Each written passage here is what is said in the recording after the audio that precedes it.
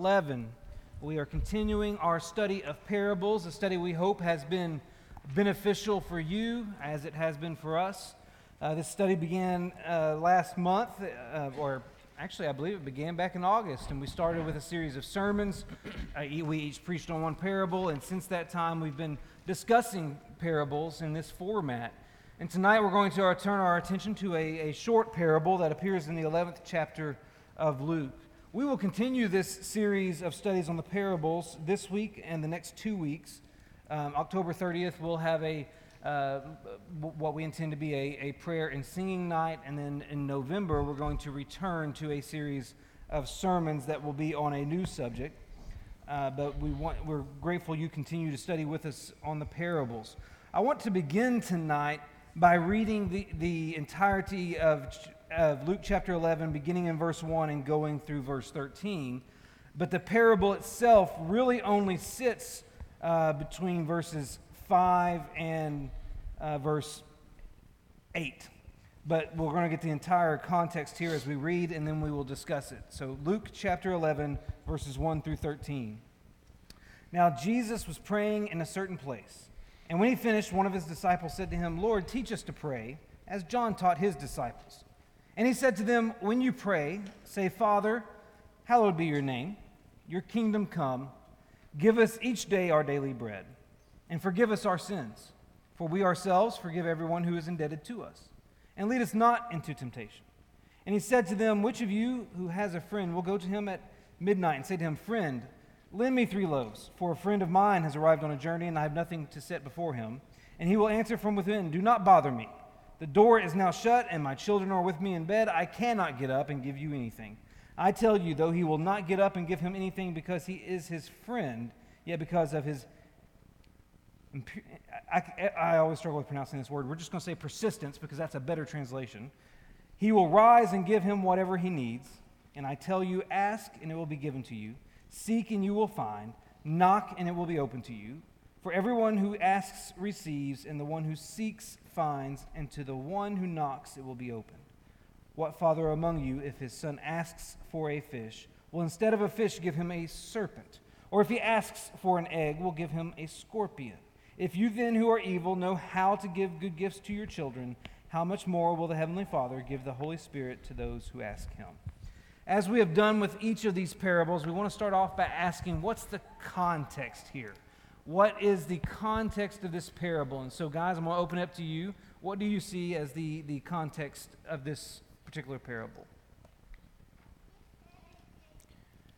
Well, you see in verse 1, it's hot. We see in verse 1 that the apostles are asking, okay, teach us to pray, Jesus. And so Jesus, this is a direct response into this question of more of a how, right? And so in verses 2 through 4, Jesus starts his answer with more of a how, with this an image of a prayer, this idea of a prayer here in verses 2 through 4. But then in verse 5, what I think prompts this parable is then Jesus goes into more of a why.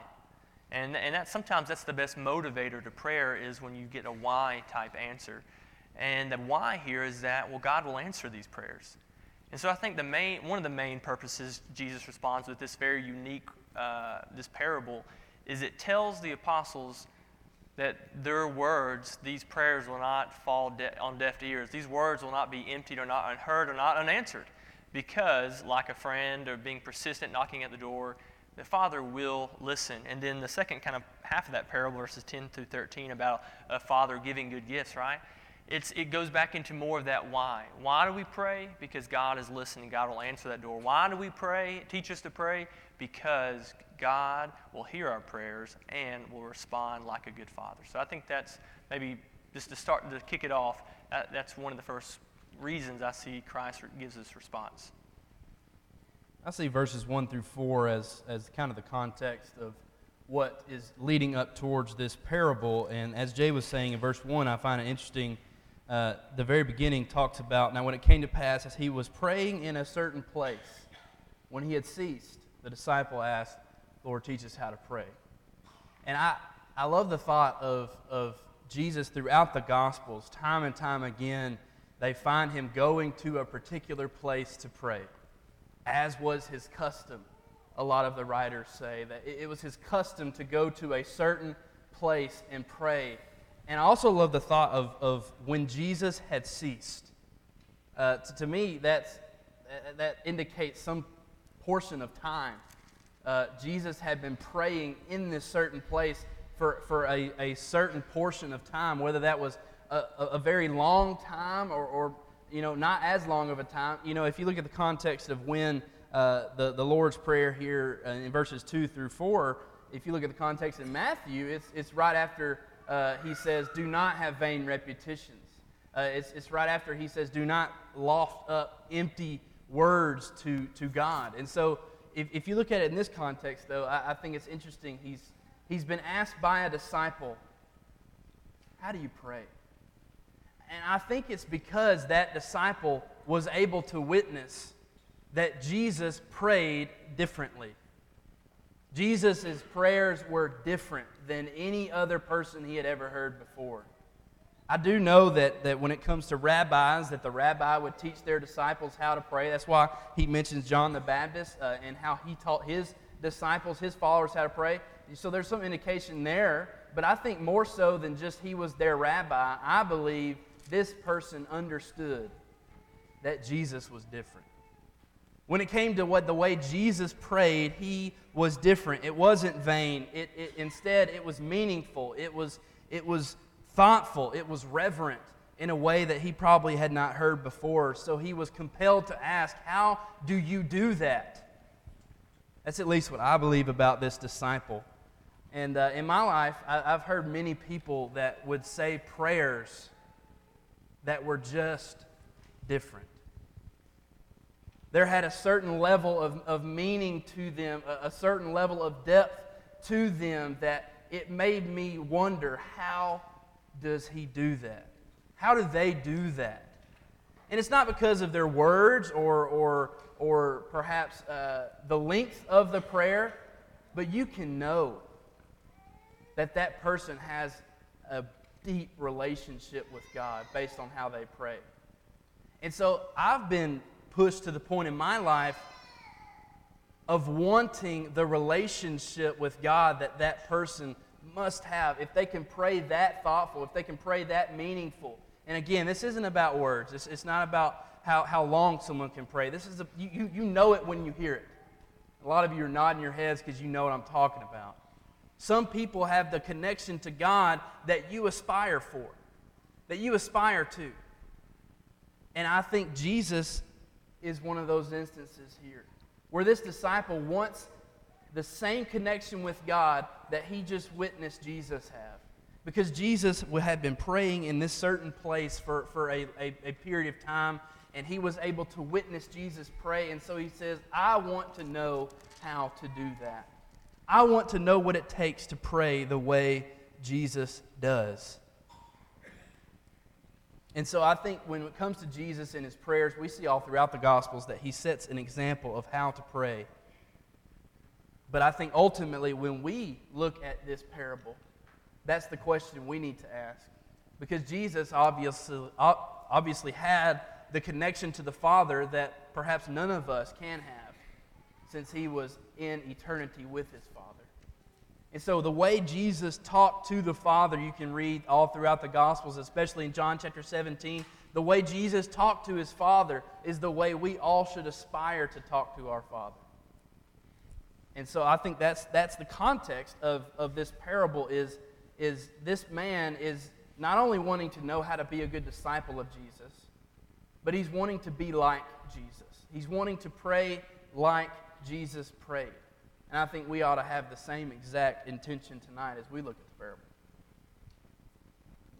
Okay, probably these disciples didn't know about prayer, that Jesus was praying.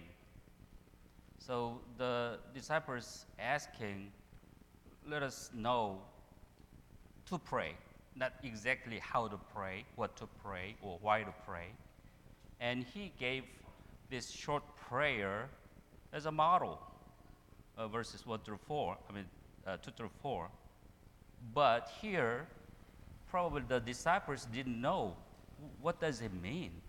I mean, what is the basis of the prayer, and what is the thing that we have to pray for? So in the parables, I believe, Jesus gives us the basis of the prayer, the reason, why we have to pray, and then he also gives us the answer that what we have to pray for. So I think this is the first instruction for the disciples about prayer. So we also need to learn those things from this parable. So obviously as my voice cracks, obviously this parable is built off of this question the disciple asks in verse 1, and Ben and Jay and Mingu have done a great job of elaborating on that.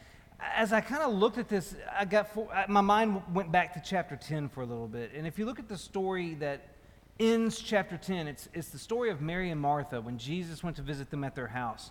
And it was fascinating to me because in that story, and you can see it in Luke chapter 10, verse 38 through 42, you have Mary being commended because she prioritized spending time with the Lord over the busyness of life. And it made me wonder, is this, I don't necessarily know that Jesus' teaching here is directly connected to that story. It may be more of Luke's placement of the events in his chronology. But I see this correlation. Here we have this moment in time where Mary is being held up as an example of someone who's prioritizing their time with God, and now Jesus himself prioritizes his time with the Father, and that causes this disciple to go, hey, we need to learn more about this. Will you teach us to pray? And that launches us into the model prayer, and then into the parable about this friend who shows up at his neighbor's house at midnight, and then into this discussion about asking, seeking, and knocking. And so I wonder if there could be some correlation there. I find it interesting that Mary's story and her commendation appears right before this. And so we have some context now. Let's dive into this parable and then its application with the ask, seek, knock terminology. And obviously, we've highlighted that this parable has something to do with prayer. What does this parable teach us ultimately about prayer? Well, if I could real quick go back to the context, and Okay. it'll lead back into my answer, I promise. I've also found it interesting, kind of just another layer of context, that 2 stories leading up to chapter 11, prayer is an amazing part of the narrative.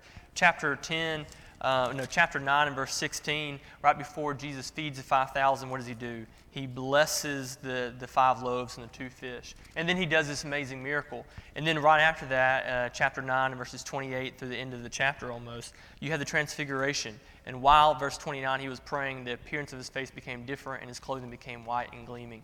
So we have these 2 amazing instances right before the apostles finally just say, okay, show us what's going on. Teach us to pray. Right before he multiplies food to feed 5,000 or more, right before his face starts gleaming bright and Elijah and Moses show up, we have these instances where prayer is invoked.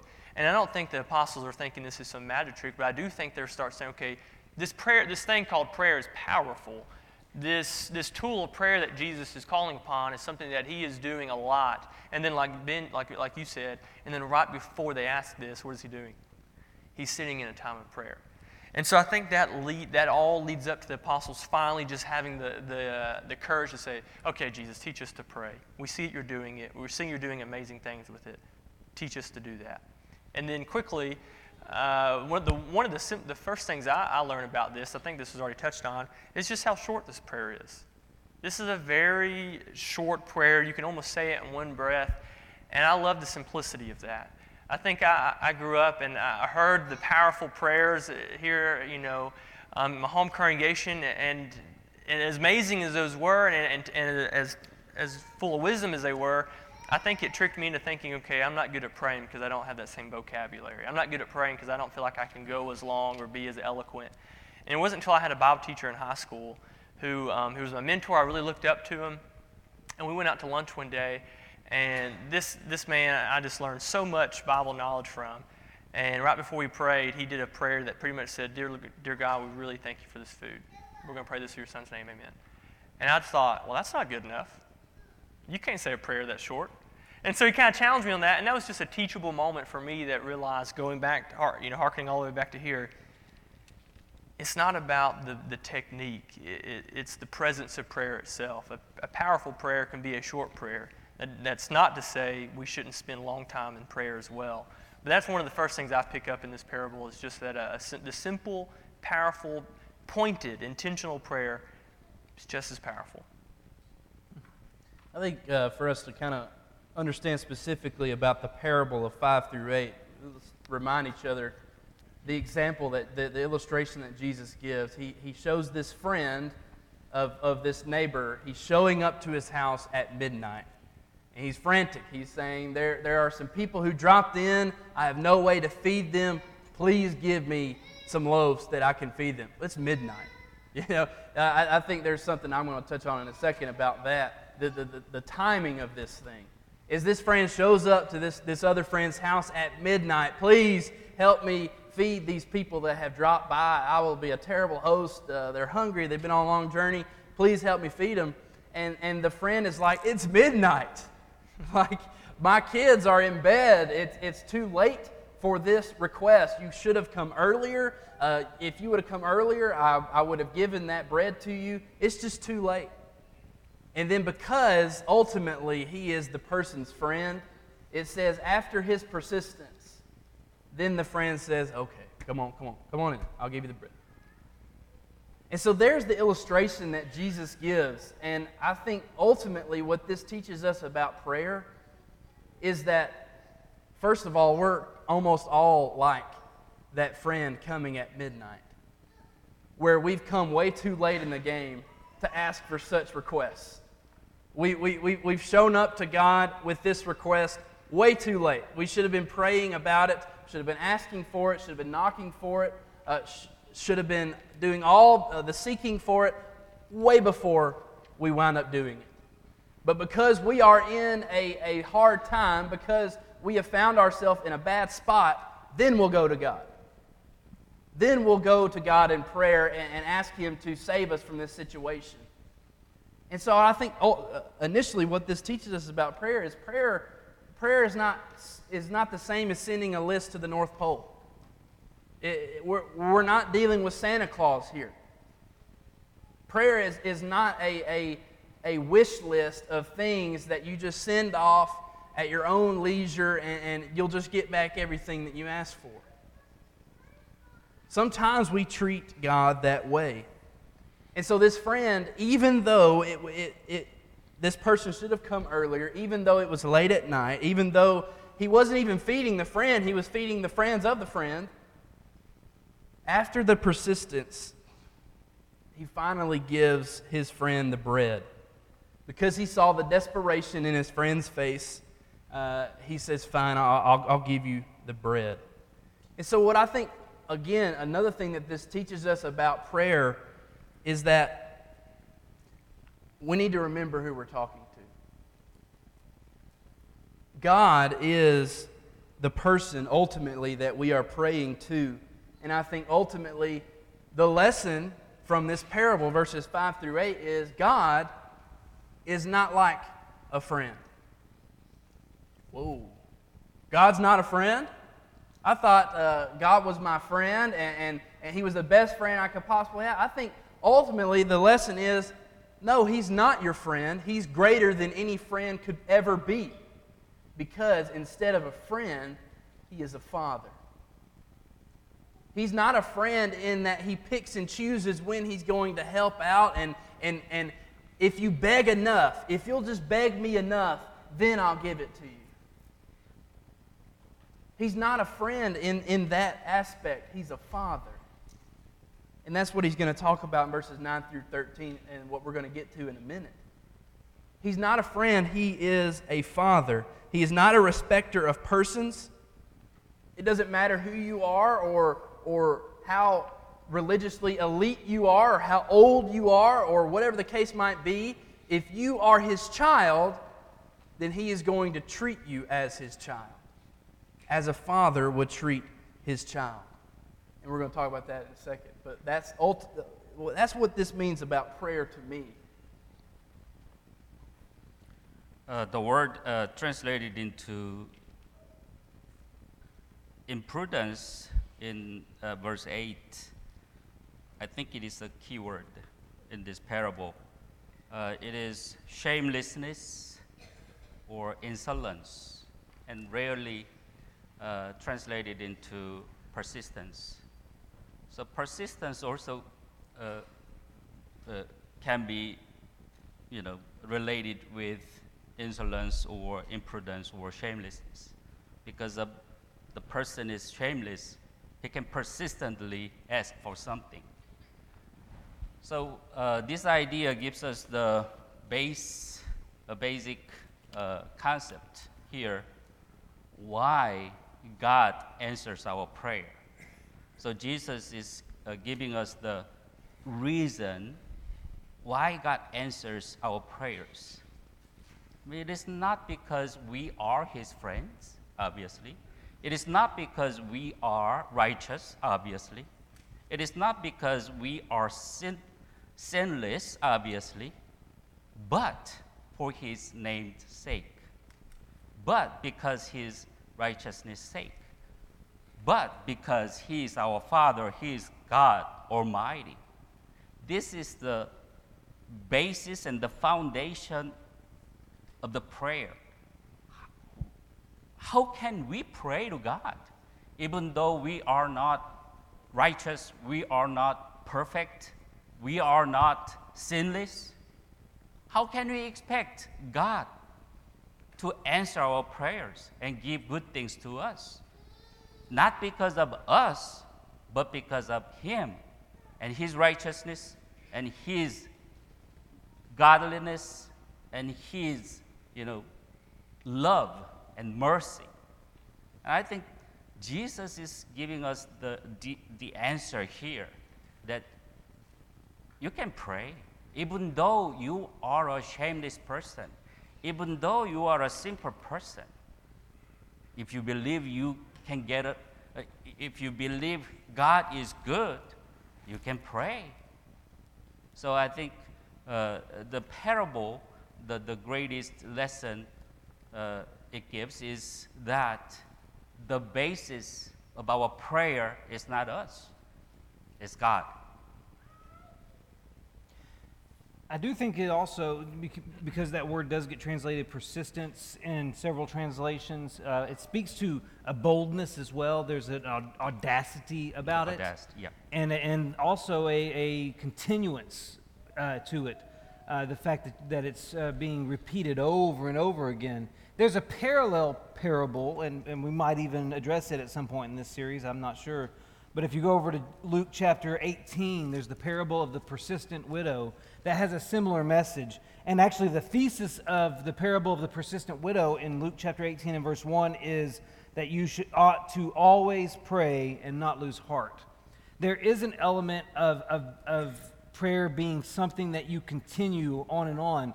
And one thing that's alluded to in this parable of the friend at midnight is that the one reason that the homeowner fulfilled his request is because the guy wouldn't give up. He kept knocking, he kept asking, and you can see that language of being bothered by it. The homeowner is actually agitated and bothered that someone's knocking at his door and won't stop, and so he gets up not because he's his friend, he gets up because he wants it to stop. And I don't think that's communicating anything about God to us, and we'll talk about that in a moment, but the idea that this guy won't give up, it's consistent with other teaching in Scripture. 1 Thessalonians chapter 5, verse 17, pray without ceasing. Romans chapter 12 and verse 12, be constant in prayer.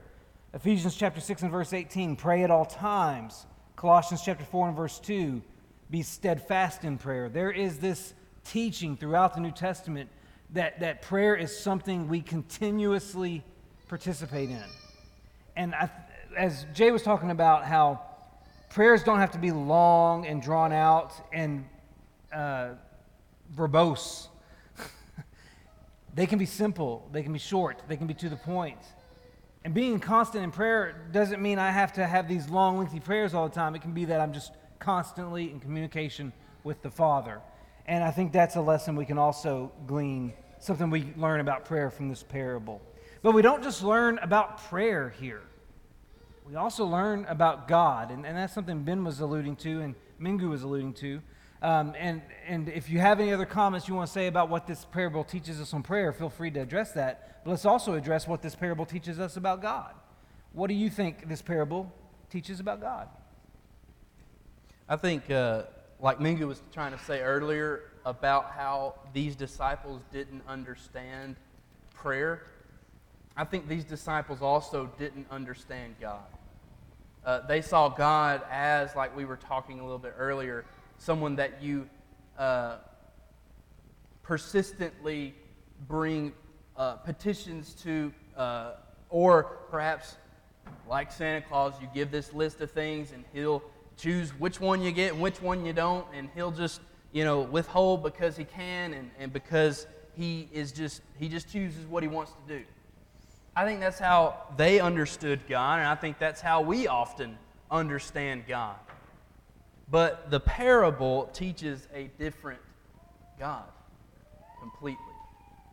Look what it says in verse 9. So I say to you, ask, and it will be given to you. Seek, and you will find. Knock, and it will be opened unto you. For everyone who asks receives, and he who seeks finds, and to him who knocks it will be opened to you. If a son asks for bread from any father among you, will he give him a stone? Or if he asks for a fish, will he give him a serpent instead of a fish? If he asks for an egg, will he offer him a scorpion? If you, being evil, know how to give good gifts to your children, how much more will your heavenly Father give the Holy Spirit to those who ask him? I know we've already read that, but I'm just trying to remind us what this says about God. Again, it says that God is not like the friend that just dangles this loaf of bread over you, and if you beg enough, if you knock enough, if you bang on my door enough, fine, I'll give it to you. That's not God. Instead, when you knock, God will open the door. When you ask, God will give. When you seek, you will find. That's God. Because why? Well, because He's our Father. And He gives the illustration, what father among you would give your son a serpent when he asks for a fish? If you know how to treat your children, how much more so can God treat His children? Because God is the ultimate Father.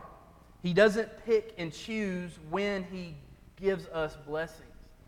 He's not just dangling all of these blessings and giving it out every now and then to just keep us on the line, to just keep us faithful along the way. God is a Father who is trying to dump all the blessings and all the goodness and all the good things He can possibly give us. That's the God that we see in verses 9 through 13. And that's often what we don't see when we look at God. So when we look at God, do we see Him as verses 5 through 8, as this guy who's just, picking and choosing when He's going to love us, picking and choosing when He's going to give things to us? Or do we see God as the God of verses 9 through 13, that loves His children enough to dump all the possible things He can give to His children? I think that's what Jesus is trying to change the perspective of these disciples by saying, the God that you think you know, He's not like that at all. If you want to pray like me, you've got to first understand who you're praying to. And it's not a person who picks and chooses or is a respecter of persons. Instead, He's a God, He's a Father who gives. And gives to whoever asks. Answers to whoever knocks. And gives the understanding to those who seek. So I think that's what we can learn about God through verses 9 through 13. That God is always the God. That God was always there and did the same thing, even from the creation. And let me just read Psalm 106, verses 7 and 8. When everything is because of Him, because His character, because of His heart, because of His mercy. Our fathers, when they were in Egypt, did not consider your wondrous works. They did not remember the abundance of your steadfast love, but rebelled against the sea, at the Red Sea. Yet He saved them for His name's sake, that He might make known His mighty power. And then again in the New Testament also, how we were saved.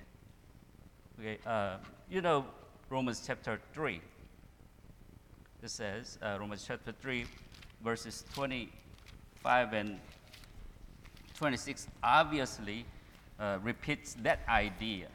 What is the basis of our salvation, basis of our avenue of prayer? Verse 25 says, Romans chapter 3, whom God put forward as a propitiation by His blood, to be received by faith. This was to show God's righteousness, because in His divine forbearance He had passed over former sins. It was to show His righteousness at the present time, so that He might be just and the justifier of the one who has faith in Jesus. So everything that Christians have is based on God's character, His righteousness, His mercy and love. And the prayer is also based on that God and His character.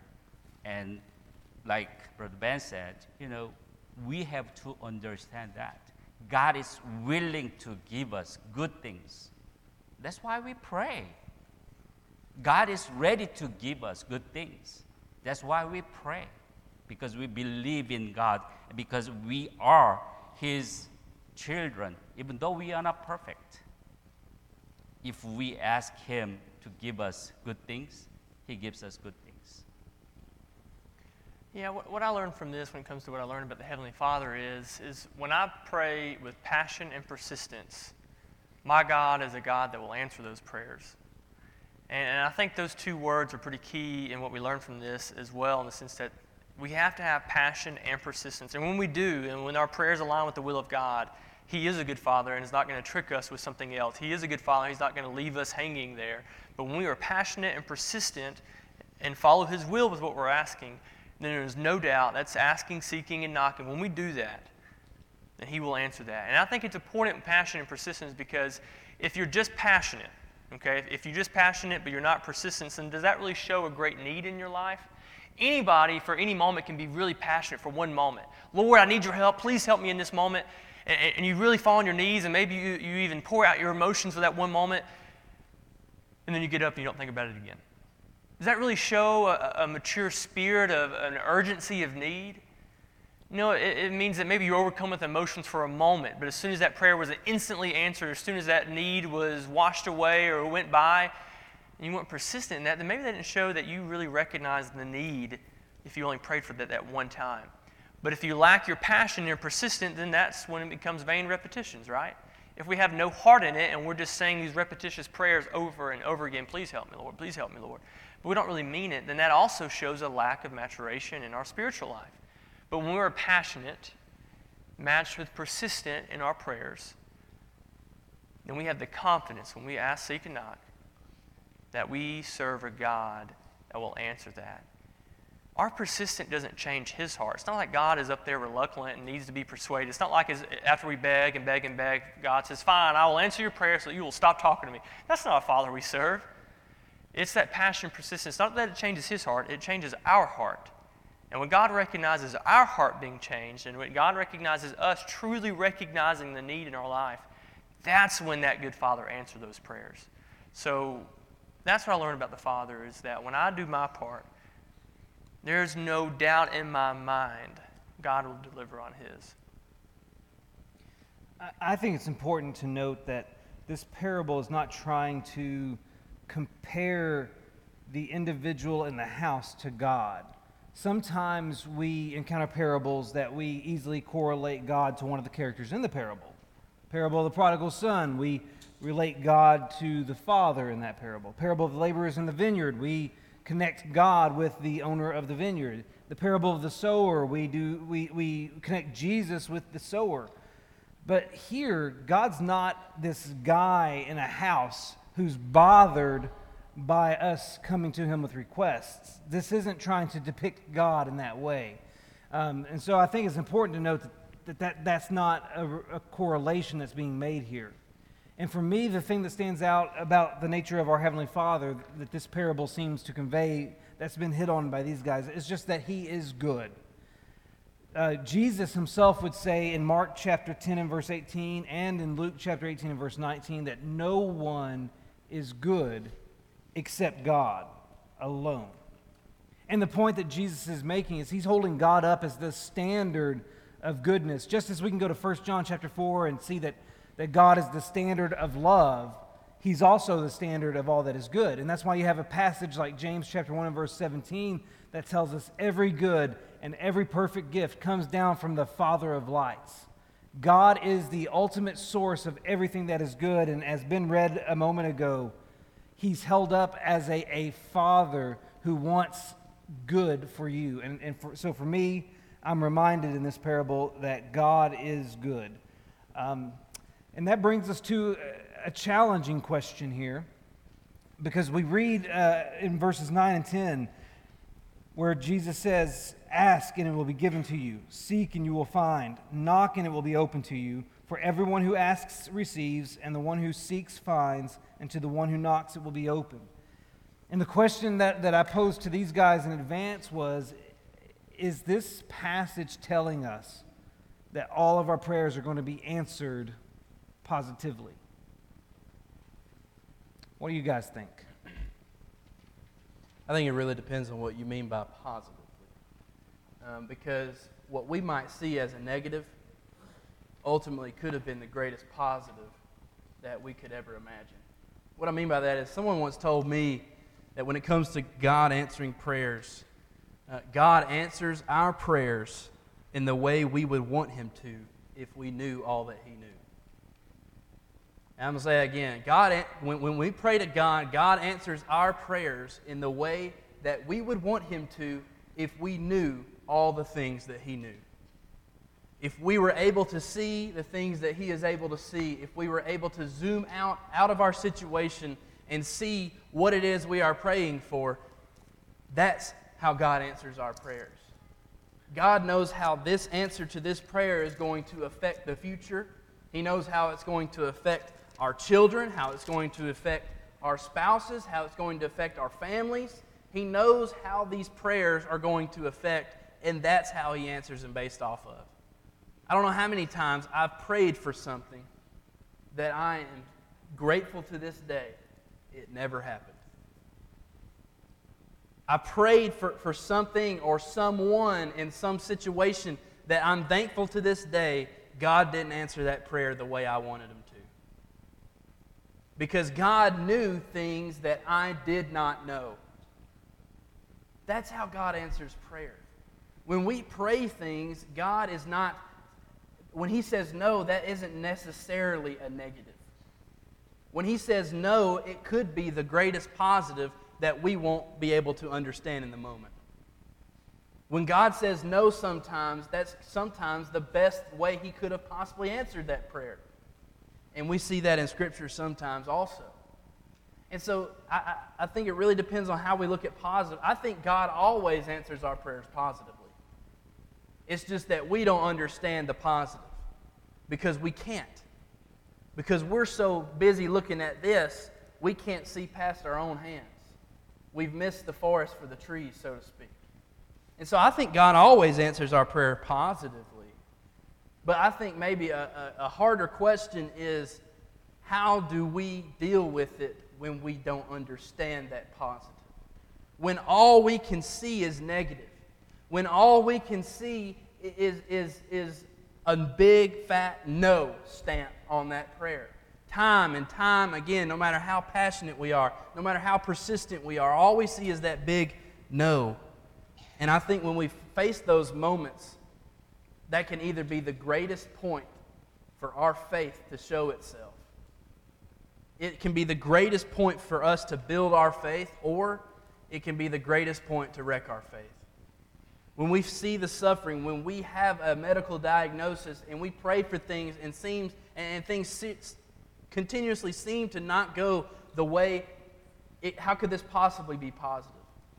That can either build our faith or wreck it. And tonight, I want to talk about verses 9 through 13.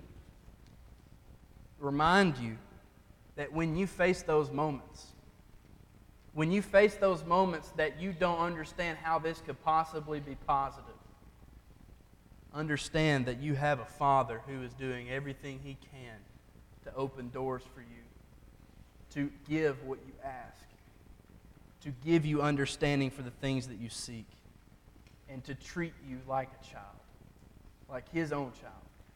And hopefully that can build our faith when we are in the midst of suffering. It can build our faith when we are in the midst of not understanding what's going on.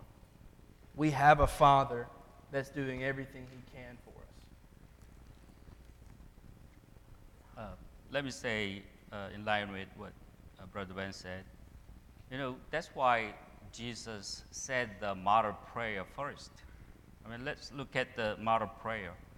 Father, hallowed be your name, your kingdom come, give us each day our daily bread, forgive us our sins, for we ourselves forgive everyone who is indebted to us. Lead us not into temptation. Everything is spiritual.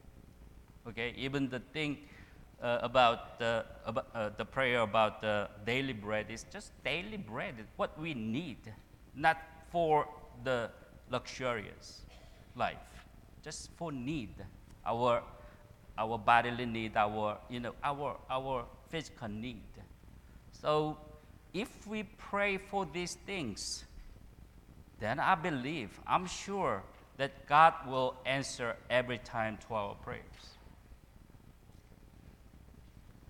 Why do we think that our prayers are not answered? Sometimes we ask God to give us something like a blazer to a baby, money or luxurious things, and something that I cannot handle, something that can poison my life, my salvation. God, as the merciful Heavenly Father who knows everything about us, would He give us those dangerous things to us, even if we, persistently ask Him to give us? No. Even though we are not perfect as fathers or mothers, we would never give our children those things.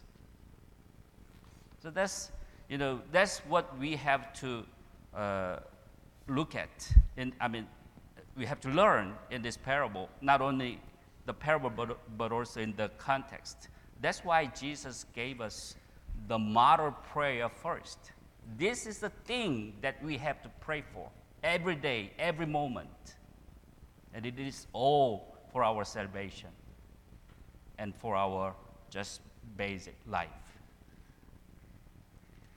The only thing I think that can be added to this, just to echo the two great answers from that, I think about Romans 8:26-28 when it comes to the importance of the prayers that coincide with the will of God and what the Spirit does inside of all of this. I'll read that very quickly. In the same way, the Spirit also helps our weakness, for we do not know how to pray as we should, but the Spirit Himself intercedes for us with groanings too deep for words. And He who searches the heart knows what the mind of the Spirit is, because He intercedes for the saints according to the will of God.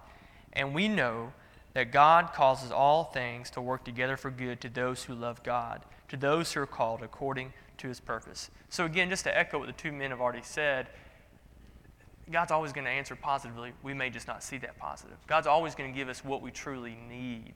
We may not be able to see that at that moment, but there's still good things being done.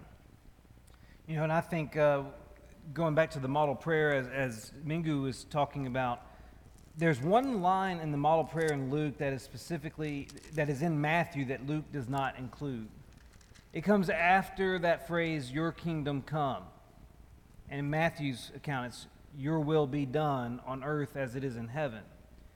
And I think that's a key element to our prayer lives, is that in every facet of the things we request or ask for or seek, we do it according to his will. We ask, as Jesus did in the garden, for your will to be done. And it makes me think of a passage over in James chapter 4 in verse 3 where James said, you ask and do not receive because you ask wrongly to spend it on your passions.